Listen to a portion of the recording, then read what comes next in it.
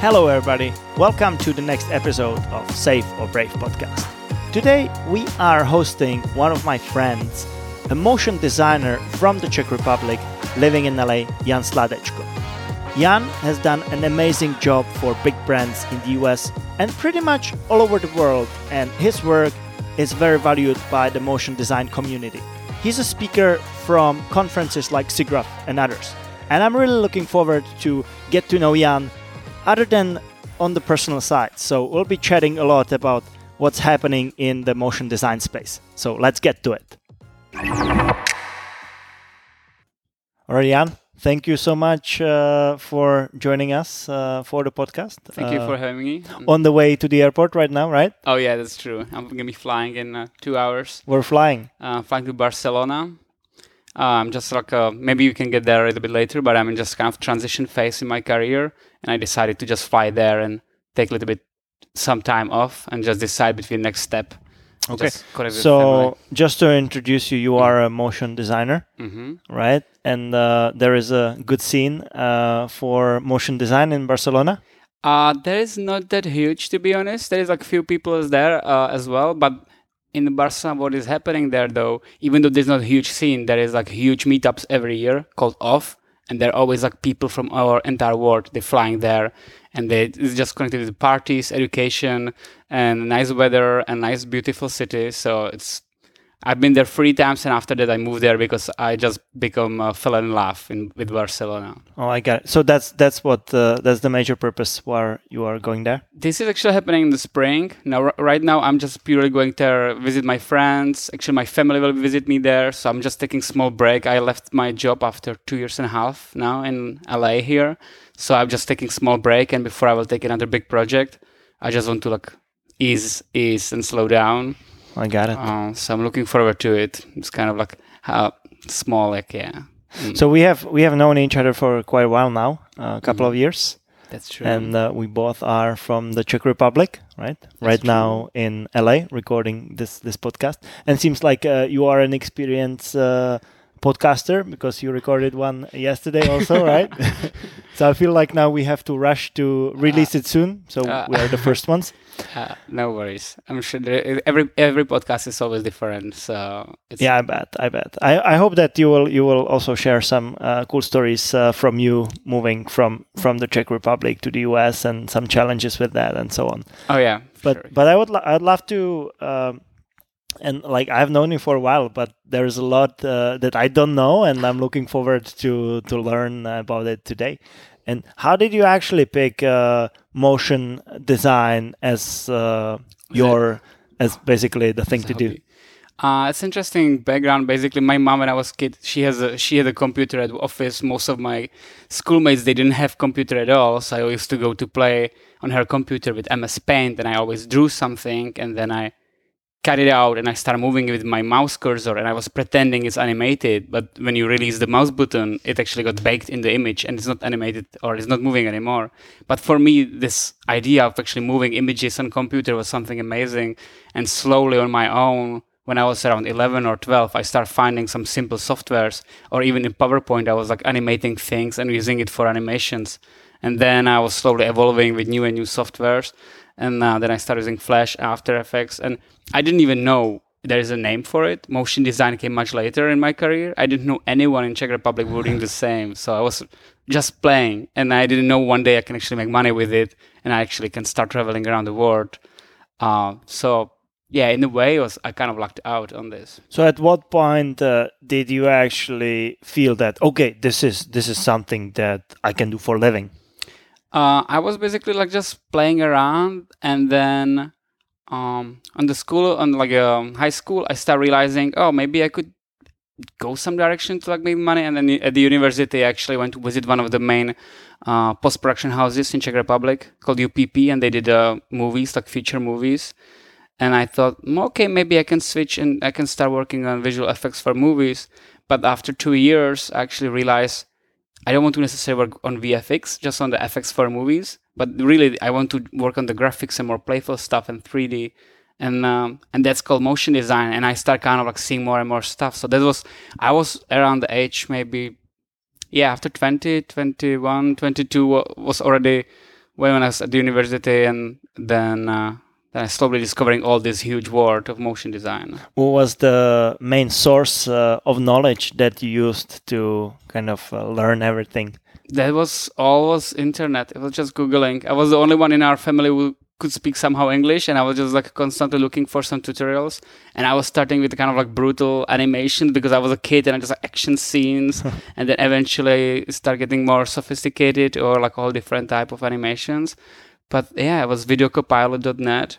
There was a guy who started tutorials like 10 years ago, and nowadays he has a huge company. He's making his own plugins, and he's like the absolutely top icon celebrity. So he was like one of the first, and he till today, like everybody like swearing by his name, how he's a god in our industry. And now I'm actually living in LA, and I met him like a week ago, and he actually like even he knows me now. He even asked for selfie with me, and I'm like, oh my goodness, this is like this is crazy. So he taught me so much, and I'm here. So you are the celebrity now, and he's just like a random guy, random dude, exactly. So how do you actually make yourself to get to that level, especially like from like being in the Czech Republic and now being recognized here in LA as one of the best motion designers? Well, I mean, I think the key in our industry is you have to love it. You have to do it because you enjoy it. There has to be passion, because unfortunately, or not unfortunately, but it takes a lot of time. I mean, when I was even at university, sometimes guy just went party or drinking, and I was just in the weekend home sitting alone, and I was studying and learning. It was just like a lot of self-thoughts, a lot of dedication of my time, and a lot of iterations, and slowly like learning. So there is no really shortcuts. It took like a lot of time, and then also what helps you greatly is to be out there, just go and speak with new people, introduce yourself to company, and willing to do step to unknown. So that's how I even moved to London when I was like 23. I was just like trying to, I bought the flight tickets. I didn't even have nothing. And someone told me, man, in London, it's going to be so expensive. You should kind of find a job first. And I'm like, I will figure it out. And I just start writing the emails to companies, and no one replied to me. And I'm like, oh, maybe it's going to be a little bit trickier. And then I found Twitter of one of the studio which I wanted to really go. I couldn't get their email, or they weren't replying. So I wrote on the Twitter, I really like what you do. This is my showreel. I'm moving to London, because you're really limited what you can say. Yeah.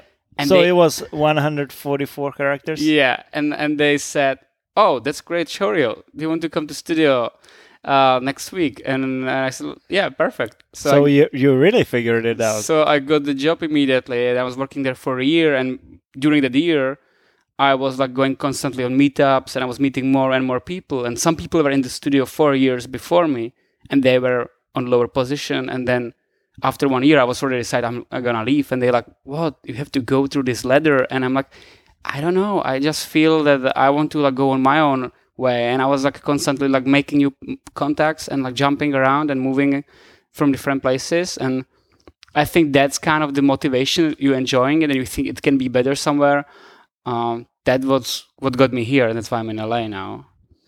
Well, you mentioned one great thing, and it's when you love it, it's easy to get better and progress to like a top level. But I think you mentioned that that's how it works in motion design. I think that is how it works in every profession, because if it's your passion, it becomes significantly easier to achieve something, and it's great that that you have that. No, that's for sure. You're right. The passion is a huge thing, and then always this kind of inner feeling that you want to evolve and you want to get better, and when you start feeling you start losing it, I think it's always time to figuring out why, and like maybe like a bit change something in your life. And it actually happened to me twice in my career. I just start feeling I'm a bit stagnating, and I'm like, that's actually why I moved to Barcelona first time. I moved there 3 years ago, and now it's gonna be exactly 3 years. Actually, today my phone told me it was 3 years ago when I moved to Barcelona, because my first kind of like small burnout, even though I was loving what I was doing. So I moved there, and I thought maybe I don't love it anymore, and I was just like, I just took my rollerblades, and I was just like learning Spanish, going out, and I just like stopped working.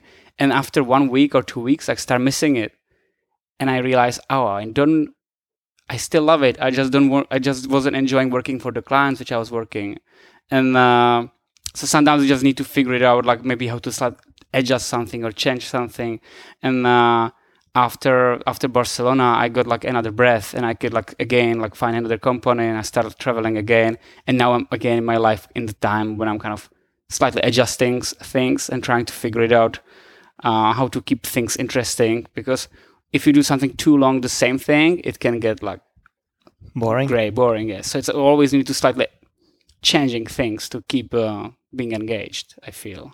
So for how long are you going to Barcelona? 2 weeks, you said? Now I'm going for 2 weeks. I was thinking for longer, but it's LA is not cheap city, so I don't want to like just leave all my stuff here and go for Barcelona for too long. So I'll just do like 2 short weeks, and during those 2 weeks, actually, I'm taking with me a lot of materials, and I will be studying. It sounds kind of bad, but I said I from the master become apprentice.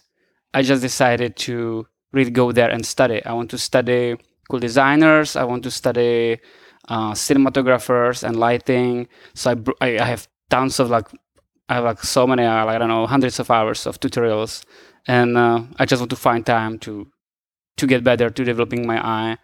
And because I realize sometimes if you go too much to technicalities, to vertical skills, you can go like too deep, like to learning some tools, how they works. But if you actually have good eye and can communicate with the people, then you can eventually oversee the projects, and maybe you can manage the teams, and you just have to develop in strong like decisions making about what works, what doesn't work. So I want to work on this kind of stuff right now.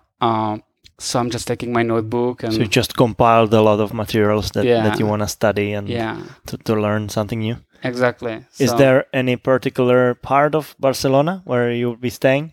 I mean, Barcelona, amazing about Barcelona, I don't know, for people who've never been, it's kind of, the center it's kind of compact. If you have a bike, you can like really fairly quickly like move around the city. So I will be like probably around Elborn, Gothic, which is pretty center.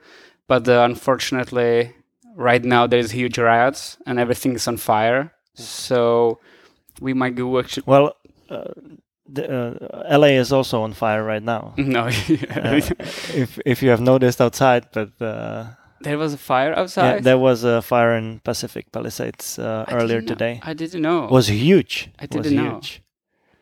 Yeah, but I hope that you'll be safe in Barcelona. Yeah. Is it like you have tried living in a lot of different places, right? Throughout your life? I lived in, first I moved to London, which is kind of like from the Czech Republic. Usually people move first to Germany or UK. It's kind of like the two countries where economically stronger, and there is usually like, at least in our industry, there is like a lot of opportunities.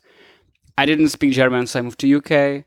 And then after that, I moved to back Prague, and then I actually got good job opportunity from the Germany. So then I moved to Germany, and then after Germany, I moved to Spain. And from the Spain, moved back home, and then I moved to LA. And now I'm thinking about moving to New York, but that's still kind of, maybe, we'll see. I'm really tempted, but in the same time, I'm kind of like establishing myself in LA, so what makes you to do that decision? Is it the scene in terms of motion design? Is it the environment, the people? Yeah, I mean, or you just want to change places and switch things up to try different things? Yeah, the condition is always it has to be great place for in our industry. So I always have to be like, I know there has to be enough companies. In case of Barcelona, it was slightly different because I thought I just wanted to try to live there, and I decided I can go there for a couple of months without having a job. I just like save some money in Germany, and then I thought, okay, let's just be there. And then other than that, it's some kind of personal preferences. If you like if you think you would enjoy the city, and maybe if you have some friends there, and I like cities. I love Prague, and it was kind of good training for me, like the capital city in Czech Republic, to understand like city culture. And then when I moved to London, it wasn't so harsh if I would move there like from some like unknown small town. So you already kind of like understand the cities. And then after that, Munich was like actually kind of slow city to me. It was, I don't want to say boring, but definitely different. But yeah, there's like multiple factors. And LA, as you know, it's different. It's really different than way different. It's way different. It's different than anything. But I love it. Yeah, it's a lot of cons and pros. It's like just it's another word. Well, I'm pretty sure that you will make a great decision on your next destination, and I hope that I'll also be able to keep seeing you as we did in the past. What I wanted to ask is that you have talked at SIGGRAPH, right? Yes. Multiple times. Yes. Is that like a milestone for a motion designer? Because I have heard a lot of people talking about this is where I would like to get. So I felt like it's a big achievement. It is an achievement. It definitely opened me a lot of doors, and it got me in front of like I don't know what I was saying, like it got me on the table with like a lot of interesting people, and because of that I start really meeting now even more top people in industry, and I start getting like some interesting communication with the software developers. Can you just shortly introduce what SIGGRAPH is for the people that don't know? Yeah, there's SIGGRAPH, NAB, IBC. There's like few big technical conferences across the world. SIGGRAPH is one of the main ones, which is happening. I'm going on the LA, but I think they definitely have like across the other cities as well. And it's I'm not sure it started with audiovisual technique, but there you can see like always like new breathtaking technology, and there's like VR, AR. There's like all new screens, and it's like basically big conference exhibition of the frontier of the into technology. And even the software companies, they usually showing the demo. They have like demo booth, and they're showing what you can do, the newest features. And when I was speaking actually a while ago in Czech festival in Prague, Mluvo, and I also ended up being in Czech television Nova, somehow someone from the German branch, they noticed me that I'm actually speaking, I'm using Cinema 4D, so they offer me to do speech in Amsterdam at IBC. And that actually, when I was going there, then Adobe, they heard from the Maxon, because they are partners, I will be there. So then Adobe invited me also speak for them, and they did interview with me. So that was 2016, it was like 3 years ago. And this gives me a kind of like good exposure online. And I actually was trying to prepare myself well, so I did presentation, and people luckily enjoyed it, and because of that it opened me automatically doors for new conferences. So after that I got invitation when I moved here to States to speak on the SIGGRAPH, which is the main conference, and now already they told me that I'm kind of established speaker there. And so they always telling me if you're like a local now, you go there every time. So speech. So it's great because they buy you the flight tickets. They you can just fly there, and then you meet like even more people. So it's for you, it's good networking. For them, it's promotion. So it's win-win situation, and you are giving back to community. So now actually people writing me that they learn a lot from me, and I was now on some party here in LA, and then came some random guy to me and started telling me about my videos and about my talks, and my friends actually were laughing to me that there's a celebrity here, and then, like funds coming to him. So I actually, because of this, now I actually even thinking about start making paid tutorials, like I do, like maybe let's say it would take 2-3 months. I would prepare like some intense training program, and I would try to put as much knowledge as I can to like longer format, not just 1 hour or 40 minutes, but I would do like, I don't know, 10 hours or even more of the in-depth tutorials. And because I already was developing my name over the years, hopefully it can build me some trust of the audience, and it could like click everything together. Where do you go to source the inspiration for your projects or to get ideas? That's an interesting question. It's complicated. It can be like anything. I mean, actually, one of my successful series or successful, like the most successful series, which I started working, animated one, which is called Space Struggle. Oh, the astronauts. Astronauts. Yeah. It started like absolutely randomly. I was actually here in LA in Griffith Observatory, and there was animation of like the day cycle. Like you see in a desert how the shadow is moving an entire day, is like going up and down, like a time lapse. And I really liked it. And I would like to do some animation with this, and maybe something could be going there, and that the light would be changing. And then I thought maybe there would be car be like going in the desert. And then I realized if I just want to go with car in the desert, I can rent some car and I can go to desert. How could I make it more surreal? And I thought, let's do the car flying. So I started doing the car flying in the desert.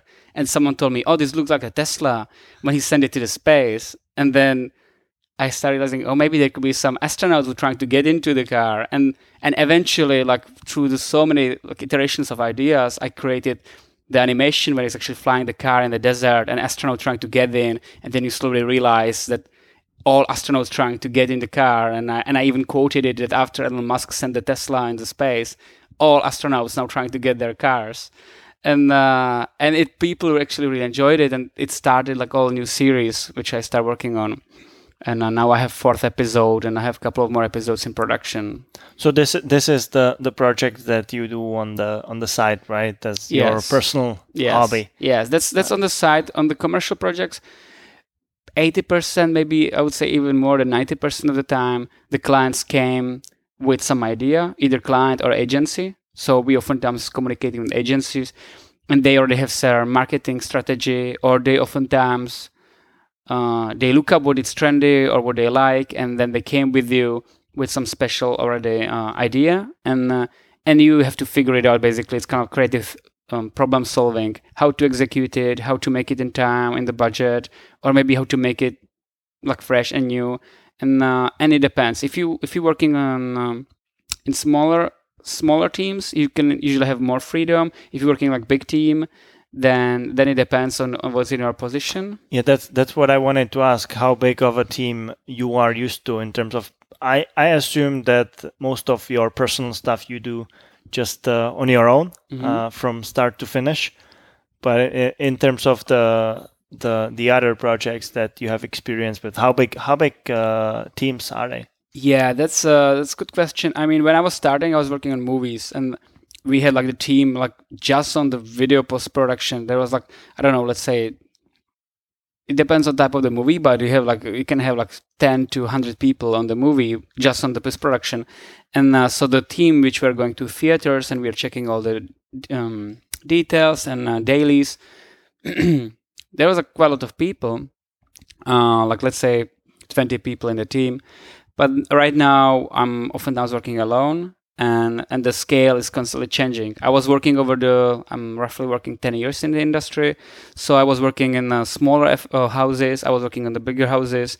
We were working with some big commercial for Audi when you have like big production team who's just shooting the commercial. And by coincidence, they were shooting the commercial in Czech Republic. And like beautiful landscapes and nature, but still they said there is not enough mountains, and then they put a bunch of people who were actually like doing huge mountains in the background. And so you made the Alps in the Czech Republic, something like that. And then I would appreciate that. Yeah. It's good for skiing. No, there was like no, we don't like the I don't know how we call them around the roads, like the rail railings. Yeah. So they were like, no, let's remove them. And then a bunch of people had to spend like weeks to removing from the video like all the railings and all the lines on the roads and retouching everything. Wow. And I was just like, wow, so you don't even see how much work comes to commercials. Like car commercials, there's like a huge team. So sometimes, yeah, it can be huge teams. Sometimes when I'm working on personal projects, I can work alone, or I can collaborate with maybe like 1 or 2 artists who are specialists for another things, and we can like work together. But nowadays, in general, I think the efficient number can be like working around like 3 to 7 people. You are able to do even like short movies, because 2 big teams, there's too much management, too much downtime, and it's good to keep it like kind of flexible and small and efficient. I think it would also be good to mention how long it takes to actually produce something, because like we are recording a podcast right now, Yeah. and literally to make a podcast, it's not much more than the time we spend actually recording it. Yeah. And a little bit of post-production there, but in terms of motion graphics, it's totally different, I assume. You are absolutely right. It kind of like a little bit disappeared the magic when I start telling people how long it takes. Because they're just like, oh, he's probably like, when you have a painter, like amazing, you just see he's doing all the brush strokes. But with motion design, there's like so much math and so much like tedious work, like cleaning geometry, setting up shaders. And most of the time, you just see like a bunch of numbers. And it's not so huge difference like in coding, when you have like code and then final program looks totally different, but still what we see in the software is absolutely different. And when I was starting on movies, I was, for example, working on 1 second of movie like 2-3 weeks, and so then the movie has like hour and a half, so you have to, it can be like pretty intense. That's why on big movies like Marvel movies and stuff, they have like 5 companies who are working on it year and a half straight. Each of them has like hundreds of people, and then you have like thousands of people working on it.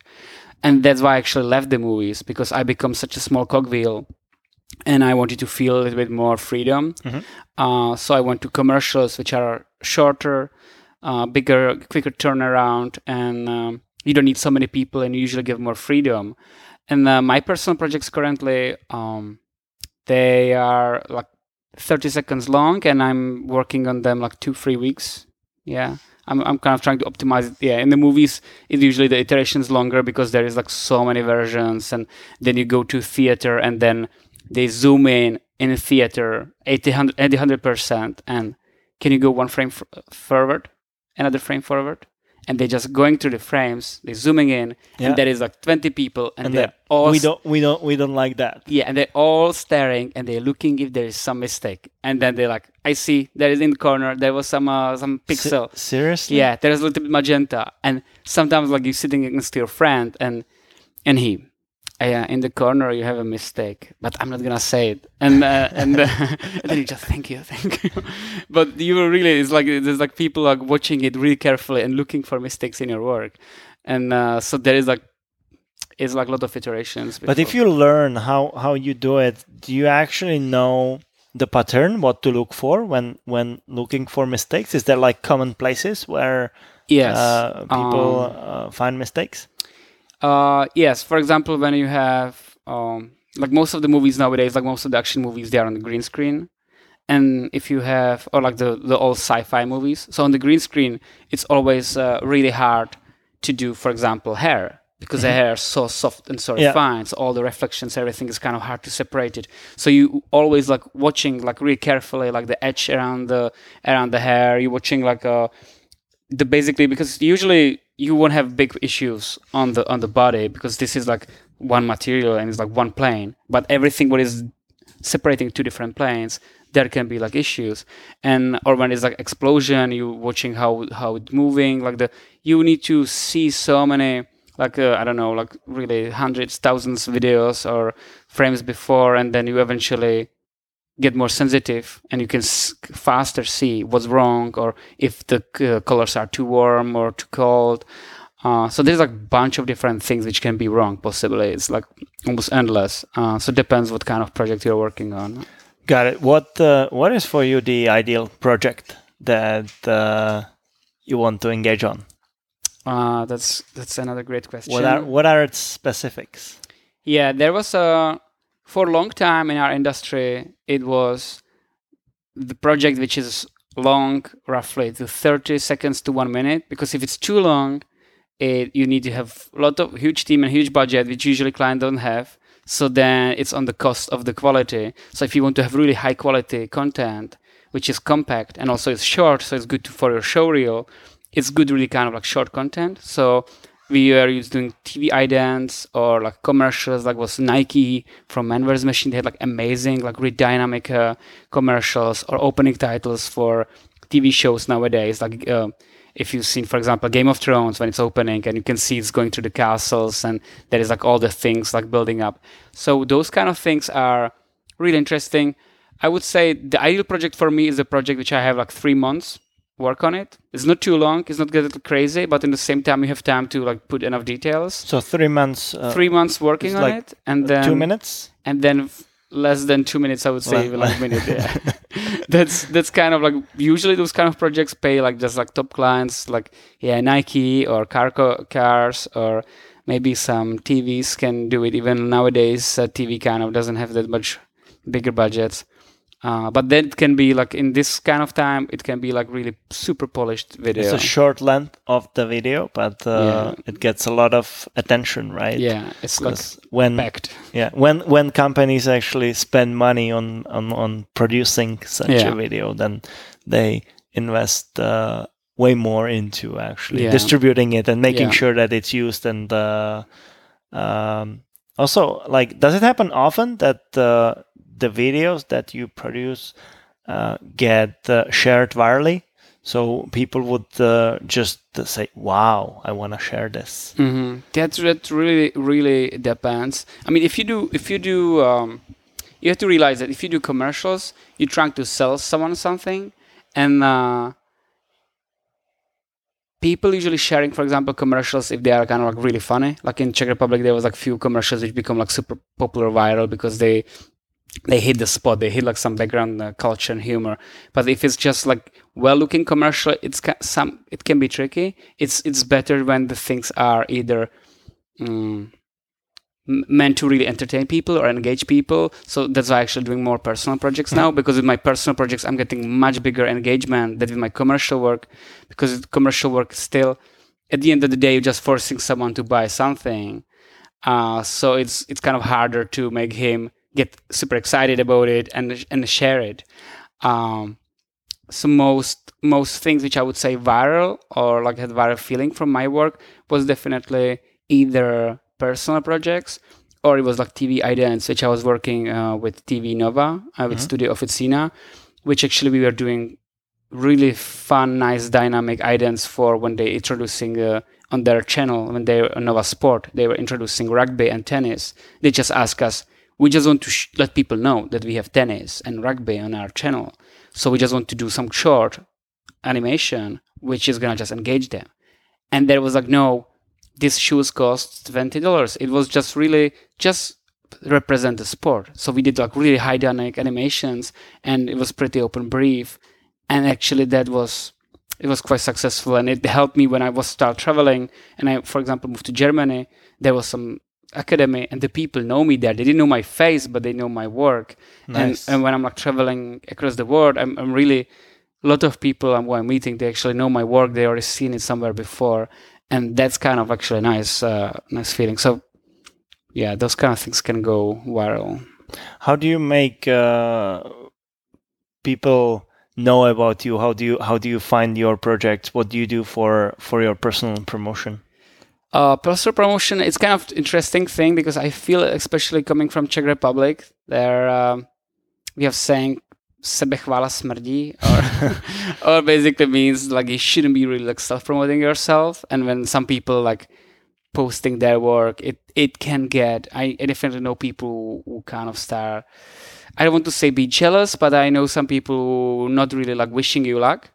So in the beginning was kind of difficult, but more I start traveling abroad, more I start feeling the self-promotion is a part of the success and it's about moderation. So what I start doing, I found like the platforms, like groups where people, communities, when they're meeting like on the Facebook groups or even like the public talks, and then you just like post your work, or you even like just get know a lot of people. And then eventually nowadays when I post something on my Facebook, some people who I already met across the throughout the years, they for example have a lot of followings, they like it and they repost it on their work without like, I don't have to tell them anything. So then it's kind of start more organically spreading out.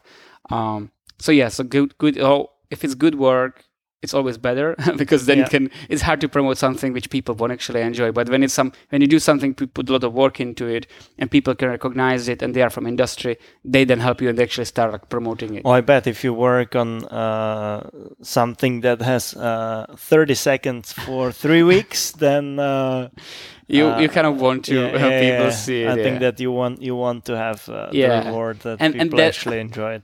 And that's kind of like tricky thing, right? Because then imagine you are doing it in your free time. It's your like passion thing, and you're posting it on Instagram. And some people, likes doesn't matter or whatever. But imagine, you spend like 3 weeks of your free time, which is like 3 weeks sitting in front of the computer. That's your reward. Yeah, instead of running, you can go on the beach, especially here in LA, or you can go do sport, you can do whatever, and then you're already sitting in front of computer, so you kind of care if people actually liked it or enjoy it, and about the feedback.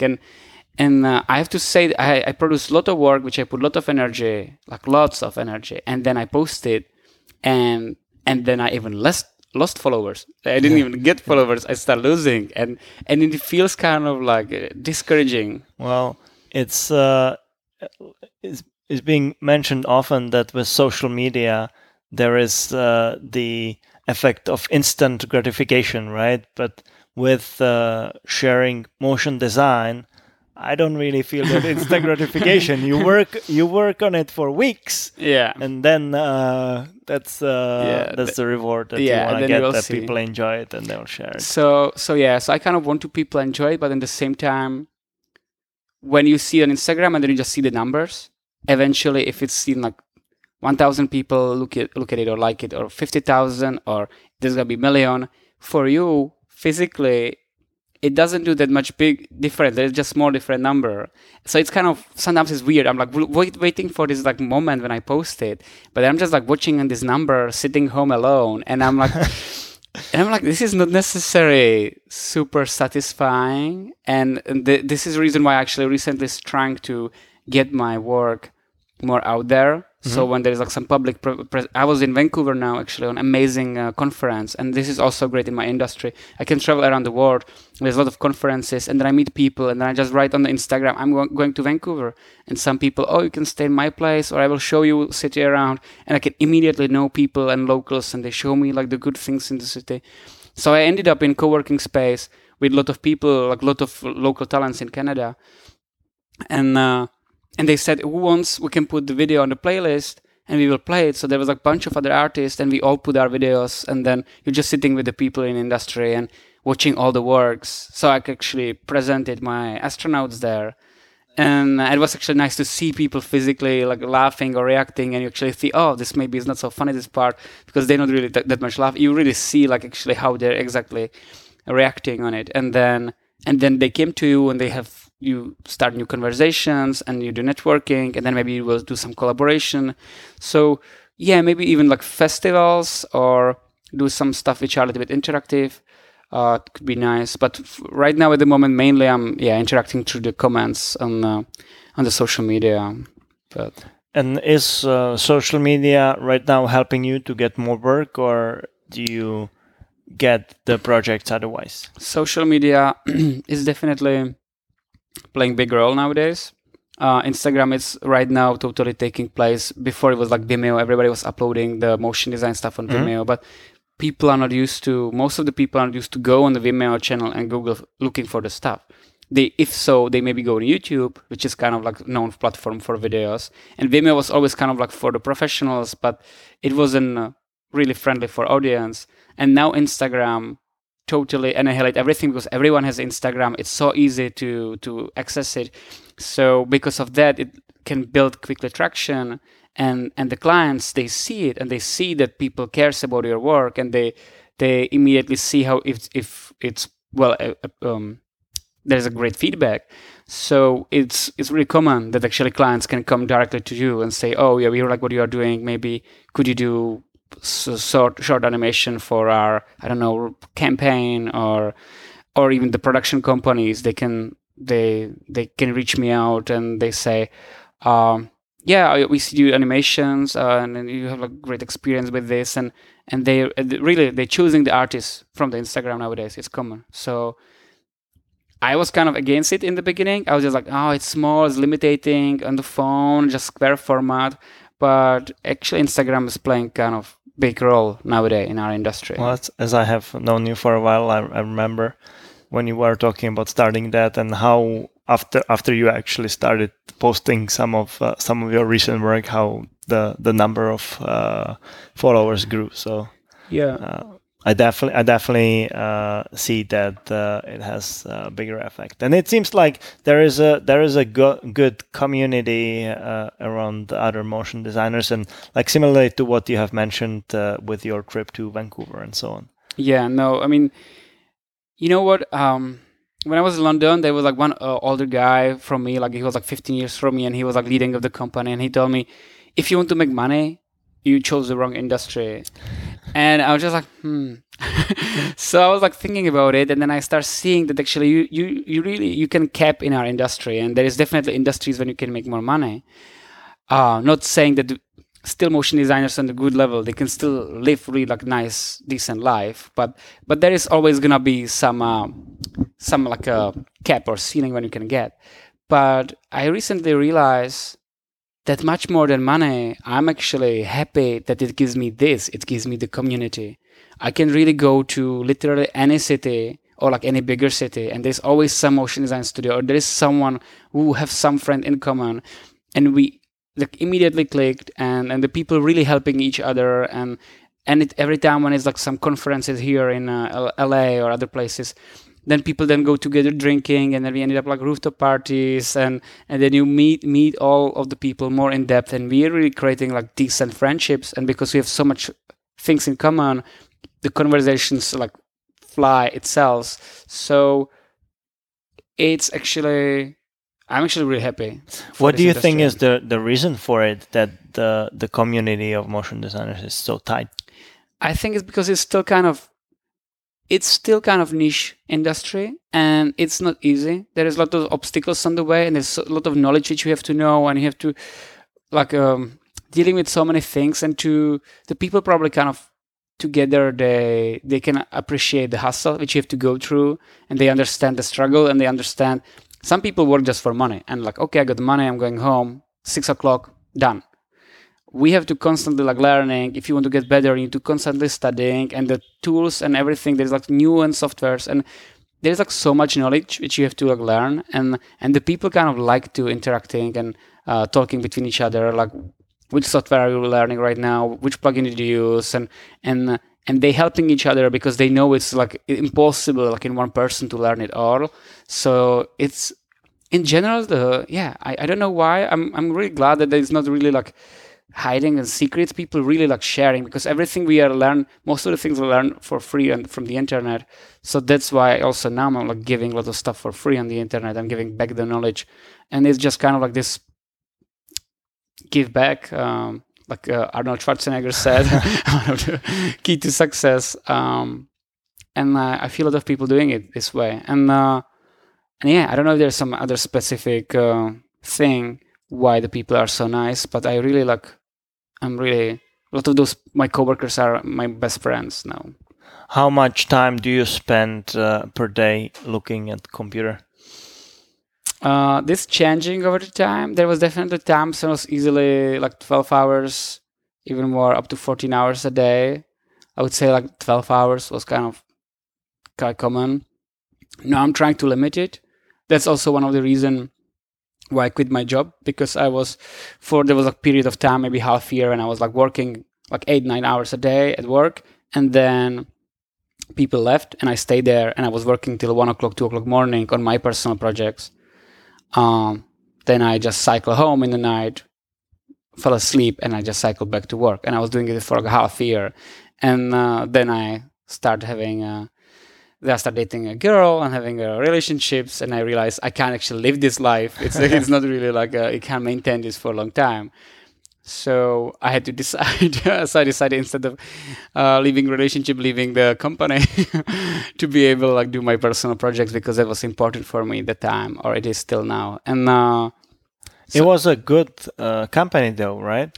It was one of the best company in the world. They Can we mention it? Yeah, we can. It's called The Mill. They They have like branch in London. They have branch in New York office. They have LA office. They're opening Berlin. Then opening Australia now. So they used to work on the movies before. The last movie which they done was Gladiator, and they won an Oscar for visual effects. And after that, they quit and they start working only on commercials, and they become like the most known for like the high-end car commercials and like the best visual effects commercials.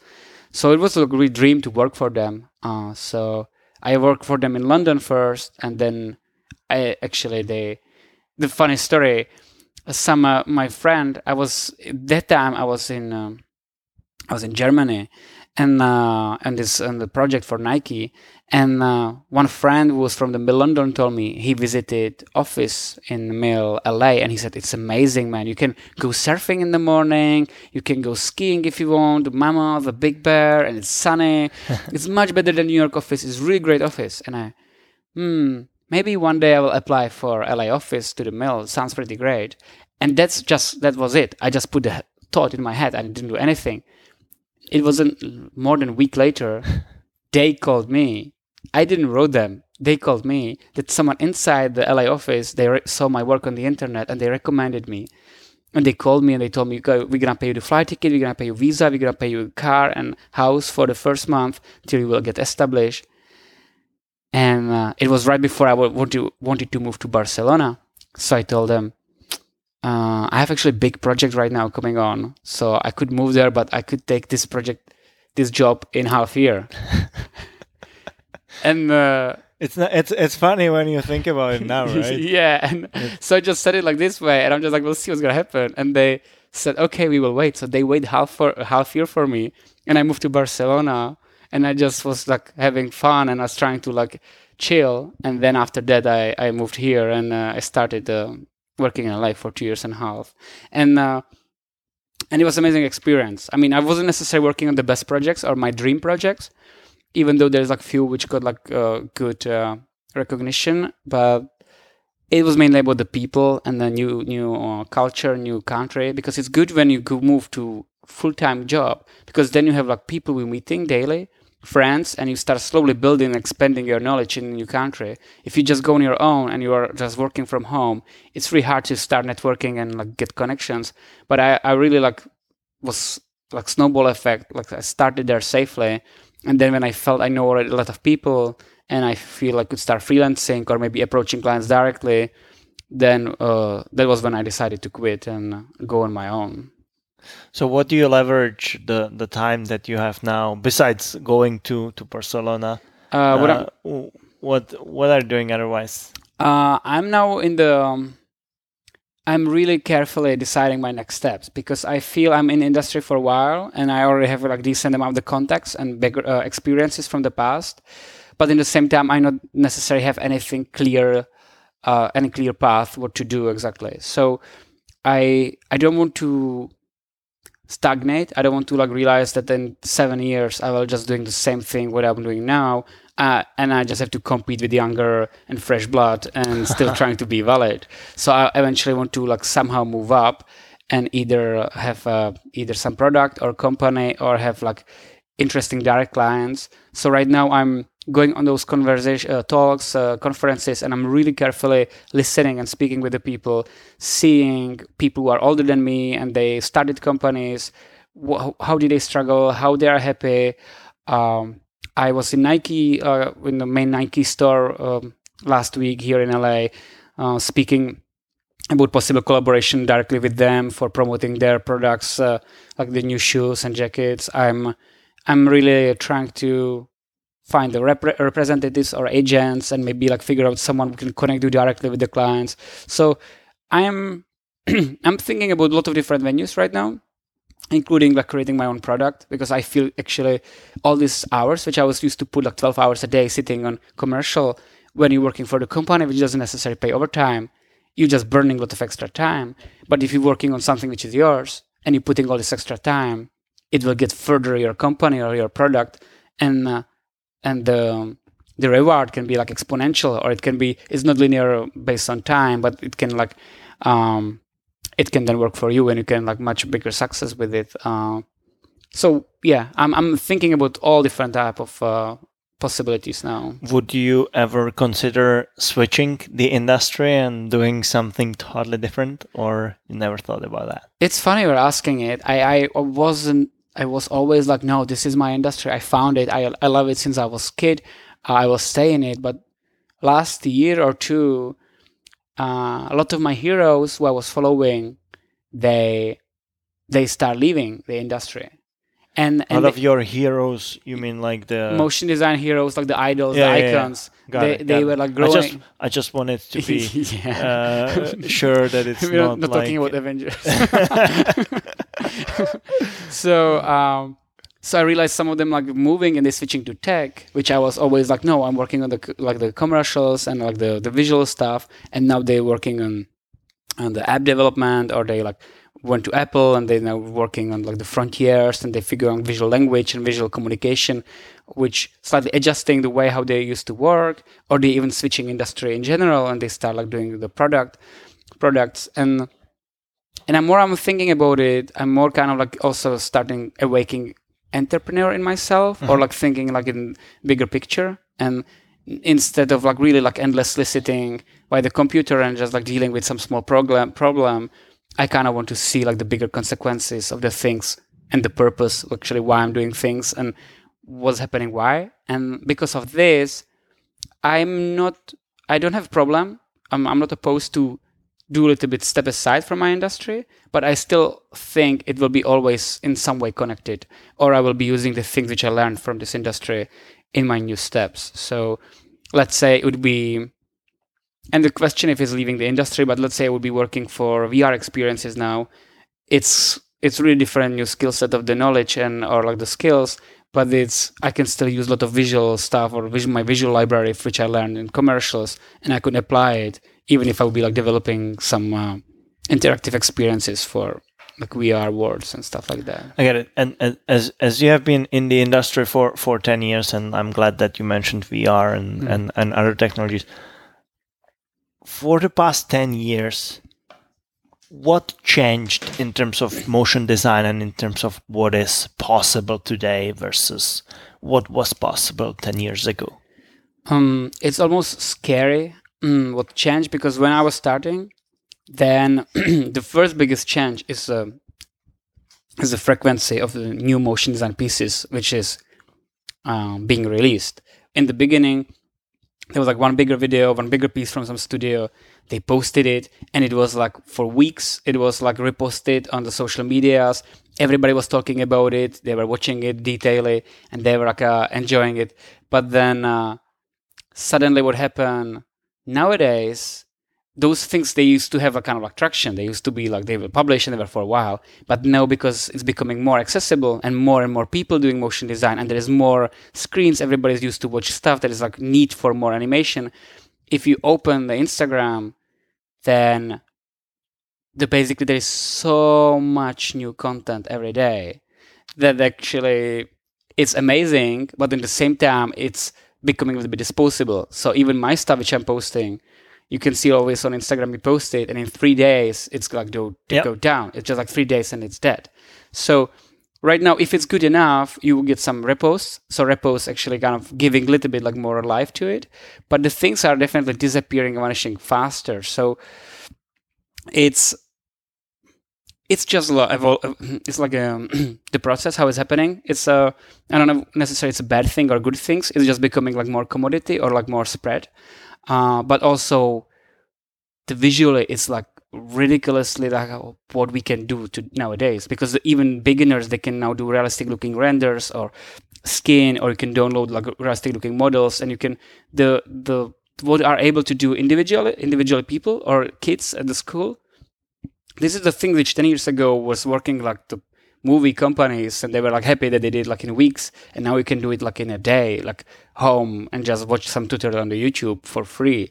So the accessibility is like it's like miles away where it used to be. So that's exciting, and also it's giving everybody to access to the same tools and learn faster. So it's kind of becoming more important.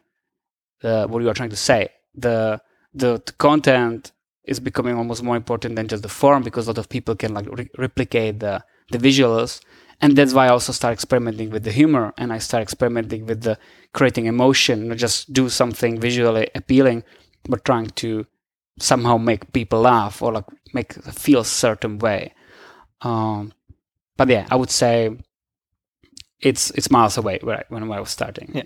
This was actually my lead-up question to the next one. I'm pretty sure that you're familiar with the term deepfake, right? Yeah. And I wanted to ask a professional, how, like, do you even notice somehow sometimes when you are looking at the video that it is fake or that it is something that was designed?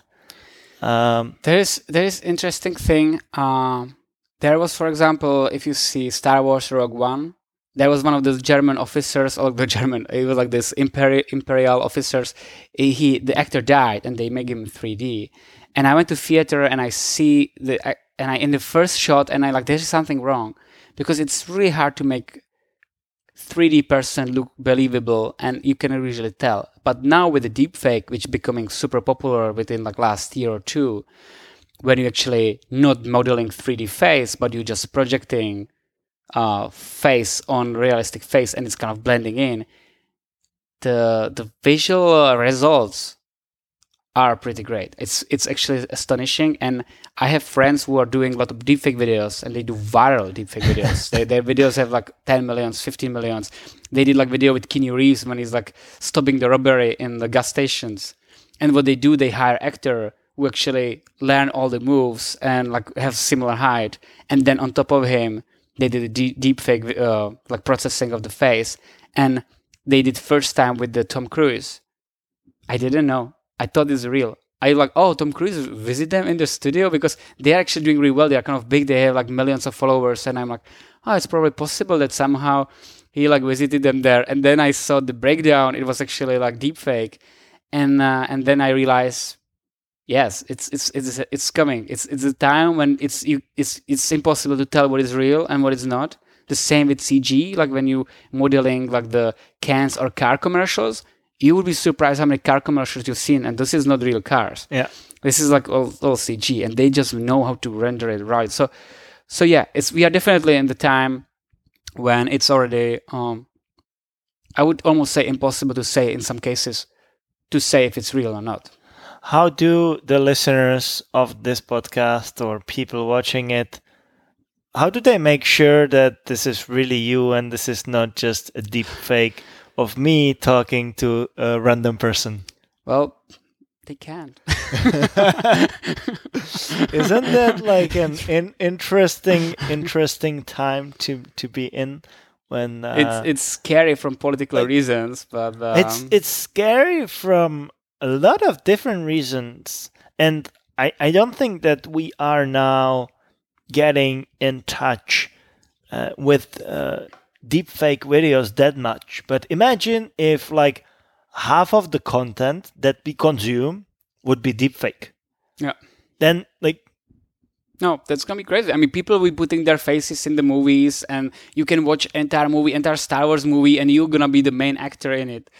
Let's say like this, or you will be on your birthday party, and you will make Will Smith sitting next to you and drinking, and you can like teasing him. That's crazy. And the people will be like, just like, wow, that's then the videos of the real people will kind of like, is it actually real or is not? Anyway, it will definitely change the way how we see the videos and how we are suspicious towards the videos. Yeah. Like today, like I should already start thinking when I'm seeing something whether it is possible that it's fake or not. No, yeah, it's definitely getting there, and it's scary. Yeah. Do you feel that there is a way how to protect? I mean, how to create a technology even more advanced that would recognize that and flag that this is fake, or this could be fake for these and those reasons? I believe there will be something like, even now on Instagram or Twitter or kind of social media, you can have a certificate which confirming. Excuse me. That's all right. They can certificate that is like real user. but so it will give you like some blue star or something. Let's say this kind of things, if it would exist with deepfake technology, if it would be just on the level of some star on top of the videos, you can replicate it, you can do fake stars anyway. So I think there could be technology which will tell if it's real or not, but the question is how it will tell people if it's real or not, because it can recognize, but if it's gonna show people just through some image on top of the video, you can make the fake. You can even fake this kind of certification. Like when people have the attest glasses in the cars, you just like put the like stamp. This is attest. This is like real. And then you can't tell. So I think there would have to be some like new way, like some kind of like biotechnology or like fingerprints, something like which kind of like will tell you. But I don't know how.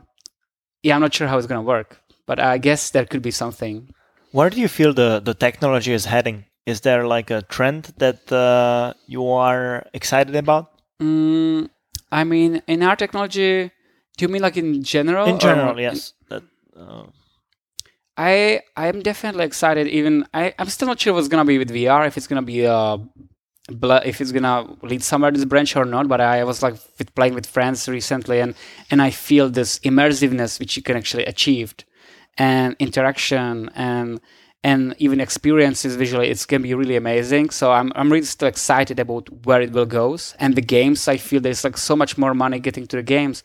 So I feel if people will stop seeing the games as, he's just like a gamer sitting on the computer or PlayStation and like playing the games and it's for kids. But if they start seeing it, it's actually a way of experiencing things. And instead of watching movie, you can actually play some maybe really immersive game when you can decide what's going to happen.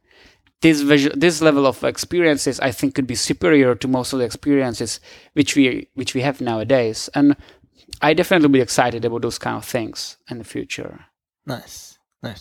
It was awesome listening to all of your stories, and even though like we hang out quite often, it's nice to get to know from the professional side also. What I wanted to ask also is like, it seems like everything was pretty smooth for you. Was there at any point a big challenge that you had to get through in order to get where you are? I mean, there was like many challenges on the way, but when you are focused on the goal and not on the obstacles, and you love what you are doing, you just keep going, and the obstacles you just kind of like distracting as they coming or jumping on top of them. So I would can say like getting visa to the United States, which I got twice, that can be really hard and that can be kind of consuming. And it was for me time consuming, and I had to like a lot of emailing, and I had to a lot of bureaucracy, and I had to speak with the attorney, and those things definitely like I had to pay it out of my pocket, and these things. I'm not sure it was the biggest challenge till today, but it was definitely one of the bigger challenges. And those kind of things when you like moving abroad, when I moved to London, and I was sitting in the circle on my first meetings, and people are speaking fast across each other, and I didn't understand them, and I realized my English is really bad, and I really cannot join them. And then came turn on my side, and I was supposed to talk about my projects, and I just wasn't able to speak with them. That was also a big thing, like to figure it out, like the language. So, I guess the first was like learning English. And other than that, I have to say that things were kind of well aligned. I think it was a combination of working hard and luck.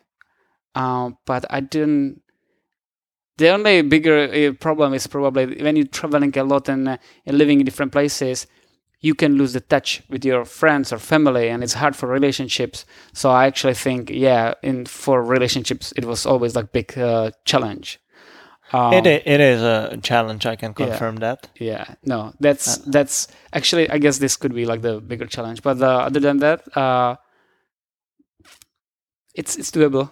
What would you say to the young generation that is interested in motion design is the best path to get into the industry?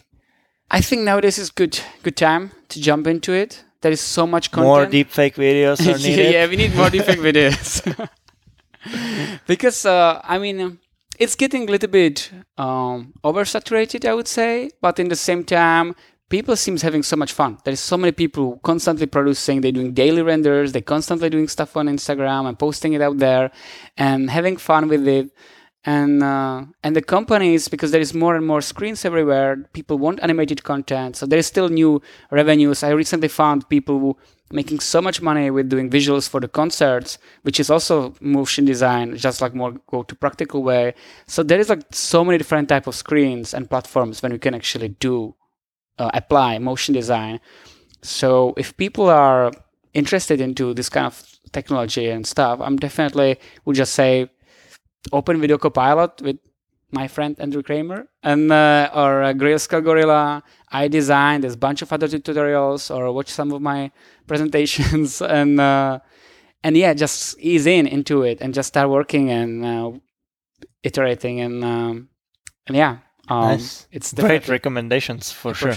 Yeah. Well, I want to be mindful of your plans, and I know that you have to head to the airport. Yes. To fly to Barcelona. Do you feel like there is something that we have not covered? I mean, we didn't speak about you, and this podcast is not about me. STRV. People will have an opportunity to learn more about me at some point for sure. Okay. No, from my point of view, I think we covered it kind of well. Yeah, I'm not necessarily think there's anything which I want to now add up. And yeah, if you are in Czech Republic, we sometimes do motion design meetups in Czech Republic and here in LA, or meet me on a festival. Just I'm always too willing to help people or write them some recommendations. So feel free, hit me up on my Instagram. And yeah, I don't think I have anything else to say. Great. The community of motion designers is tight. So definitely people can reach out to you. Exactly. That's amazing. I have really enjoyed chatting with you as always, especially today. Thank you so much for hopping on the podcast. And yeah, I hope that you will have a safe flight to Barcelona and you will enjoy your trip there. Yeah. Thank you for having me, and thank you. It was a pleasure. All right. I feel like if you are considering looking for an opportunity in another country, or maybe you are a designer that is looking for something new, Jan has shared a lot of great insights into what he has experienced throughout his life and career. So I think that there is a lot that can be leveraged on that. I hope that you have enjoyed the podcast. As always, please share any of your feedback. It's tremendously helpful for us to navigate the next episodes. And that's pretty much it for today. I'll be looking forward to record next ones. But until then, stay tuned.